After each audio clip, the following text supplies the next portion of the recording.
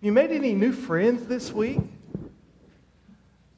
Some of you may know that our daughter Morgan got to come home for the weekend from Baylor, and it's her first time to be home since she started college. And that was one of the questions I asked her. Tell me about some of your new friends. Last week, we started a journey through the book of Acts, and we met a new friend last week. Now, Peter and John were on their way to the temple for a prayer meeting, for a time of worship, and they came across a man, I suspect, one that they had passed by many times before. And this man who was lame and could not walk, he looked up and looking for help, begging for alms, and Peter and John stopped. And they said, "Silver and gold have we none, but what we do have, we want to give to you. In the name of Jesus of Nazareth, rise, walk." And they reached down and grabbed him by the arm and picked him up. And they began to go on into a prayer meeting. And you can imagine the celebration, the excitement and joy that began to spread throughout that area. As here's this man, he was 40 years old, the scripture tells us. Here's this man who had most likely been placed in this same spot, right, by the temple most of his life to beg alms. And now he's walking, praising God for what had happened in his life. We made a new friend. Isn't that exciting? But you know, it seems like whenever we make new friends, and especially whenever God begins to do some new and exciting things in our midst, and we see the power of God demonstrated and manifested, there are always those that want to come against that. There are always those foes that come around. And if you'll turn with me to Acts chapter 4, we're going to meet some of those foes.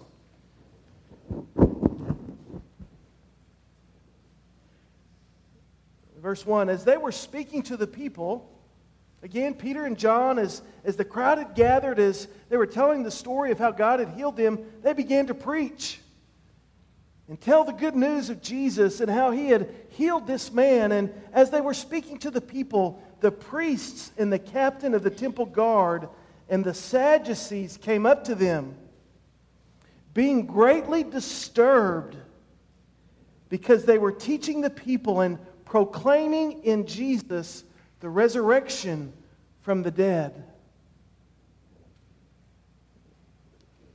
The foes of Jesus were there again in the temple, disturbed at what they were beginning to hear and to understand.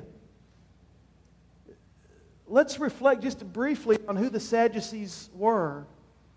The Sadducees were those wealthy Jewish leaders, community leaders who, many of them owned land, had wealth, maybe have been the business owners, and their greatest concern with the Roman occupation of Jerusalem was peace.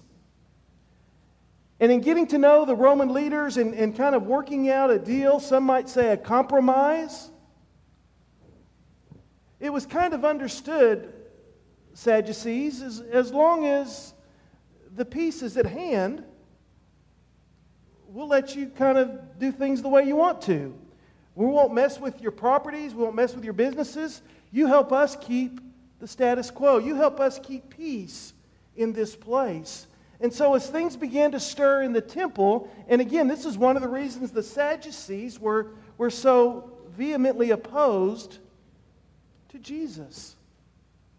And they'd assumed that threat was over. And yet here we go again. And this threat began to be known, and there was a stirring in the temple, and the Sadducees heard about it, and they moved quickly to get to the temple to address the issues and the problems at hand. But it's not just that there was a little concern about what was going on in the temple. They were concerned about what these disciples were preaching. They were proclaiming Jesus had been resurrected from the dead. Now, their party line and their party story,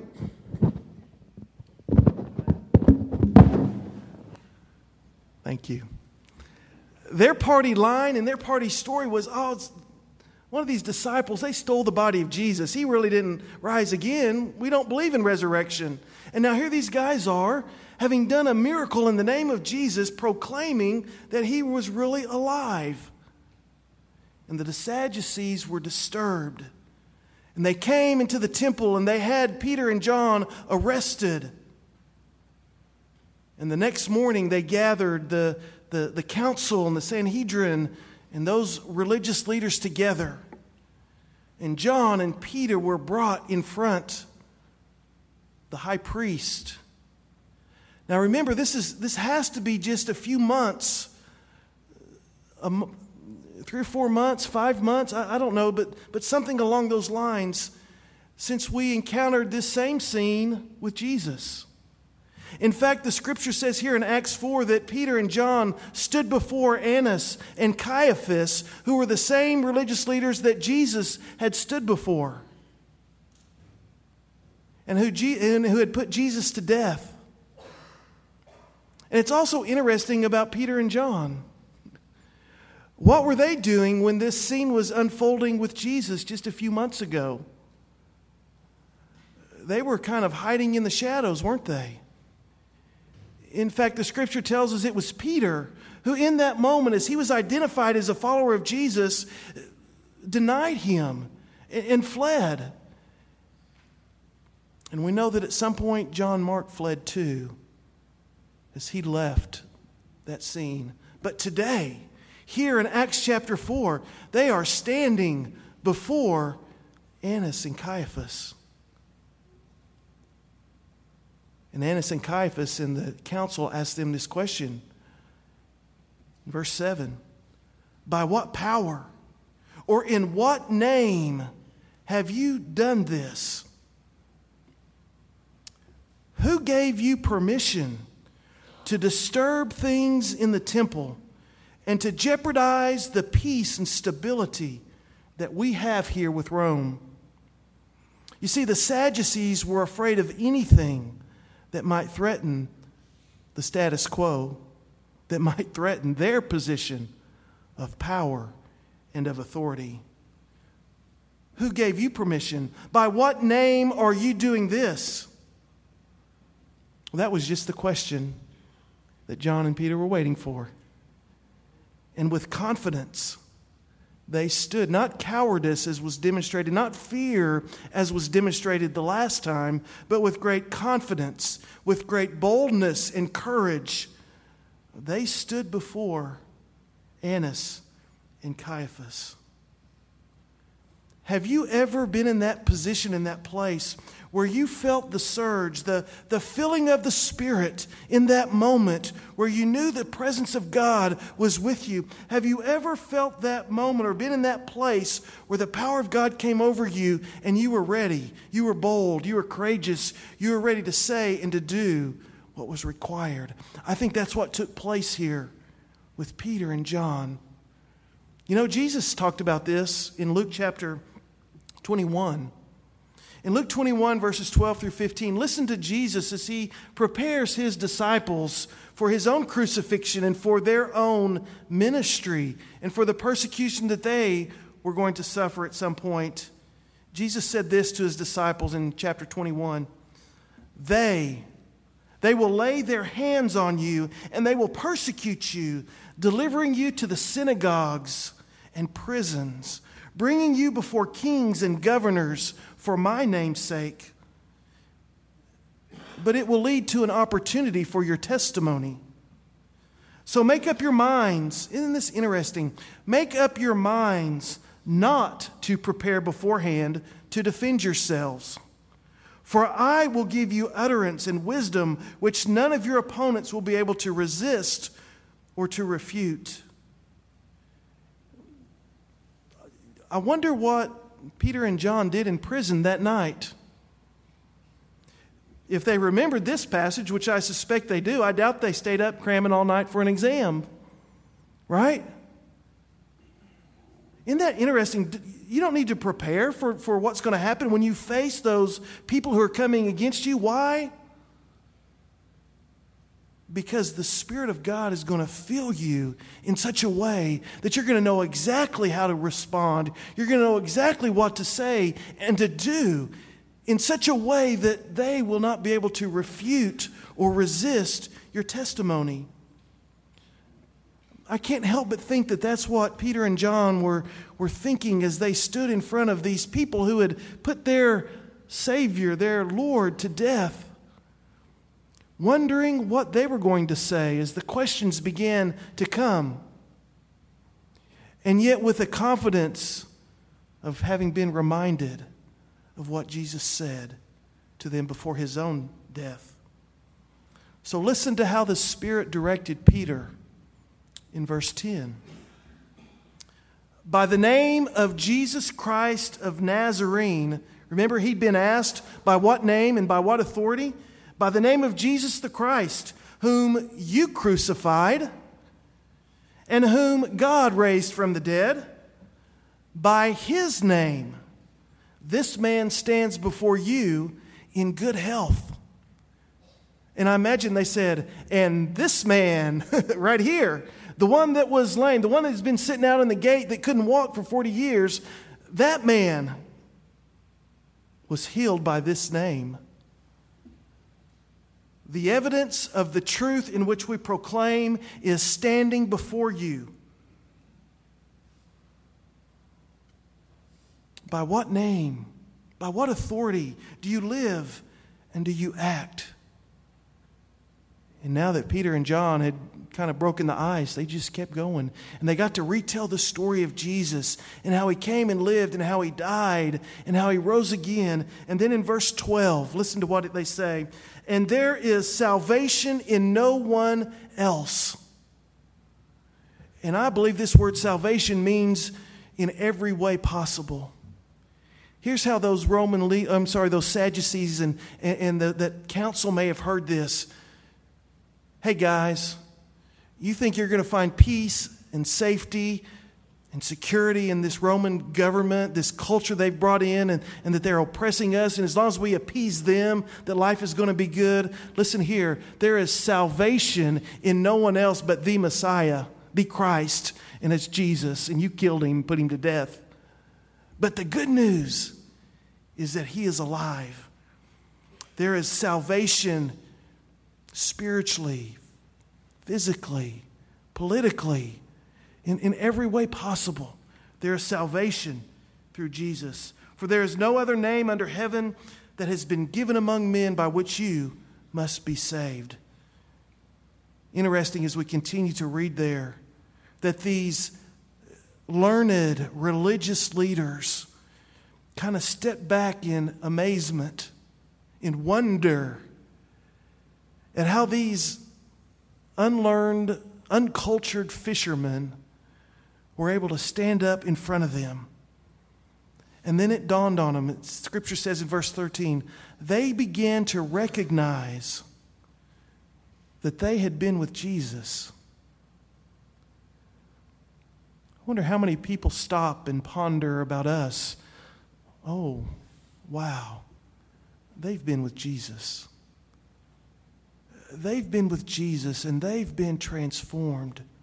They've been with Jesus and there's a passion about God and about his people and about all people because they've been with Jesus. They recognize that he'd been with Jesus. They have this healed man next to them that they cannot dispute. And now we talk about what I like to call the confounded foes. Look what in verse 16. They dismiss Peter and John. It's time to go into closed session. Everybody out. And here's what they say. Hey guys, what are we going to do with these men? What are we going to do with them? For the fact that a noteworthy miracle has taken place through them is apparent to everyone who lives in Jerusalem, and we cannot deny it. Has anyone ever asked that question of you or of us? What are we going to do with those folks? What are we going to do with this person in my office that is a follower of Christ? What are we going to do with him? What are we going to do with her? What are we going to do with that group of people that claim to be followers of Christ and seek to live that out in the way they interact with each other and the way they engage the world? You see, what shall the world do with us when our words and when our practice are in harmony, demonstrating the loving and healing and saving power of God? And what shall the world do with us when we stand in that way and it offers a strong and firm and visible contradiction and even indictment against the world and the culture in which we live? What are they going to do with us? Is anyone asking that question? A Southern California pastor was asked to serve, he's back in the early 90s, was asked to serve on a panel discussion, and he was given this testimony at a conference I was at. He was asked to be on a discussion panel concerning the impact of abortion in their community. He was an Anglo pastor in an urban area, an inner city area. And he was asked to be a panelist on one of these community-wide events. One of the fellow panelists came to the event to defend and even to promote abortion as one of the best options for young, poor, unmarried women. She was particularly harsh on Christians. Now listen to this. She was particularly harsh on Christians and churches who offered law and guilt and condemnation. This young pastor, however, came with a young unwed mother and her newborn baby. He and his family had adopted this mother when she was pregnant and when she was looking at all of her options. They assured her that there was another way than what she was hearing on the streets and what was acceptable in the culture in which she lived. They promised her that she would receive the medical care and the support that she needed to go against the pressures she was facing in order to end the pregnancy. And they went on to say, "We will walk with you, even after the baby is born, to provide and to make sure that you and the baby would not grow up in poverty." You see, he and his church promoted a different way that honored the life of the child, but also brought healing and hope to the unwed and abandoned mother, even to the point of opening and welcoming into their home this young lady. The woman on the panel was confounded, and I believe from his testimony was quiet the rest of the night. You see, she had not heard of Christians acting in this way before. And surely what was going through her mind was, what shall we do with the people like this? For we cannot deny that something miraculous and God-inspired has happened in this testimony. What shall we do with people like this? This was the question that the religious leaders were asking. They didn't know what to do. They'd arrested them. They had threatened them. They had imprisoned them. They had flogged and beaten them. In fact, they were so angry at one point they were going to kill them. But in that particular and unique moment, because of the support of those people in the temple and that all of Jerusalem was aware that this man had been healed and they had the support of the people, the council could not find them guilty and see that they were put to death by the Romans. So here's what they did. They threatened them. Now, we're going to let you go this time, guys, but don't you ever let us catch you teaching and preaching in this name and stirring up the people in the temple. We don't ever want to see this. If you do it again, there's going to be some real serious consequences, guys. They threatened them, and they let them go. Now, if you thought they were bold and courageous before, Let's listen to these courageous and bold friends as they respond and as they leave that place to continue to engage in kingdom work. Verse 19 and 20, they reply, "Whether it is right in the sight of God to give heed to you rather than to God, you be the judge. For we cannot stop speaking about what we have seen and heard." Oh, that we would continue to tell the story of what we have seen and heard God do in our lives and in the lives of those around us. We go on down to verse 30. When they reconnected, they've rejoined with the other believers. "And now, Lord, take note of their threats and grant that your bondservants may speak your word with all confidence while you extend your hand to heal and signs and wonders take place through the name of your holy servant Jesus." And when they had prayed, the place where they had gathered together was shaken, and they were all filled with the Holy Spirit, and they began to speak the word of God with boldness. You see, they'd experienced the promise and the truth of Christ in their lives. They'd witnessed in their own lives how the words just came. And the words could not be resisted.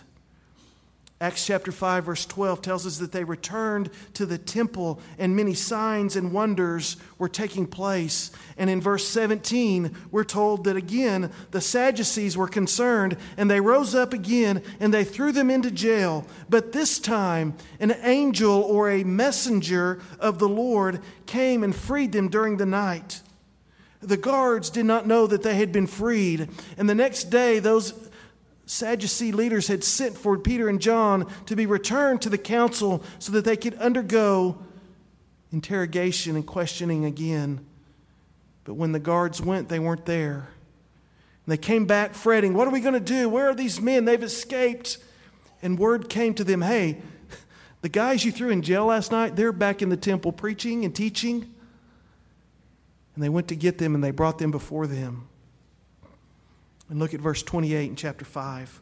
"We gave you strict orders. We told you guys not to do that again."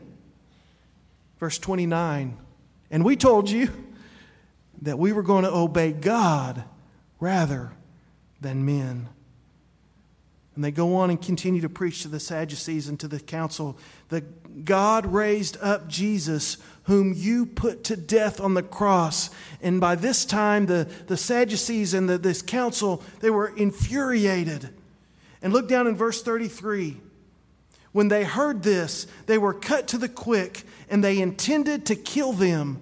They had had enough with this being nice. They'd had enough with just beating them and putting them in prison. They were going to kill them finally. But notice what happens here. If you'd allow me to say, an unexpected friend arrives on the scene in the person of Gamaliel, a Pharisee who is an incredibly respected teacher and leader among the Jewish folks. As you continue to read there in verse 34, listen to what Gamaliel says. Well, first of all, he offers two examples of religious, political leaders, insurrectionists, maybe messianic type figures who had gathered a following, and they'd claimed to be someone important. They'd claimed to be that Messiah. They'd claimed to be that leader that was going to free them from the Romans. And Gamaliel reminds the group, they were killed, and soon afterwards their followers scattered. And Gamaliel would have reminded them, Jesus has been put to death, implying that his followers will scatter soon. Let's pick up in verse 38. Gamaliel offers this counsel: "Stay away from these men. Let them alone. For if this plan or action is of men, it will be overthrown. But if it is of God, you will not be able to overthrow them, or else you may even be found fighting against God." They took his advice. They said, "Yeah, you're right. If this isn't real, they'll be gone in just a few more weeks." That's what they were hoping for. So they flogged him. They beat him. They said, "Don't do it anymore." They let him go. and listen to how chapter 5 concludes. Every day in the temple and from house to house, they kept right on teaching and preaching Jesus as the Christ. Isn't that an incredible story? An incredible story of how the Spirit of God, the presence of Christ, transformed the lives of these early disciples, these apostles. As we finish our time together this morning, here's the question that we must ask. What is there about our life? What is there about your life? What is there about your family that demands an explanation? Let me shorten that if you'd allow me to. Is your life ignorable?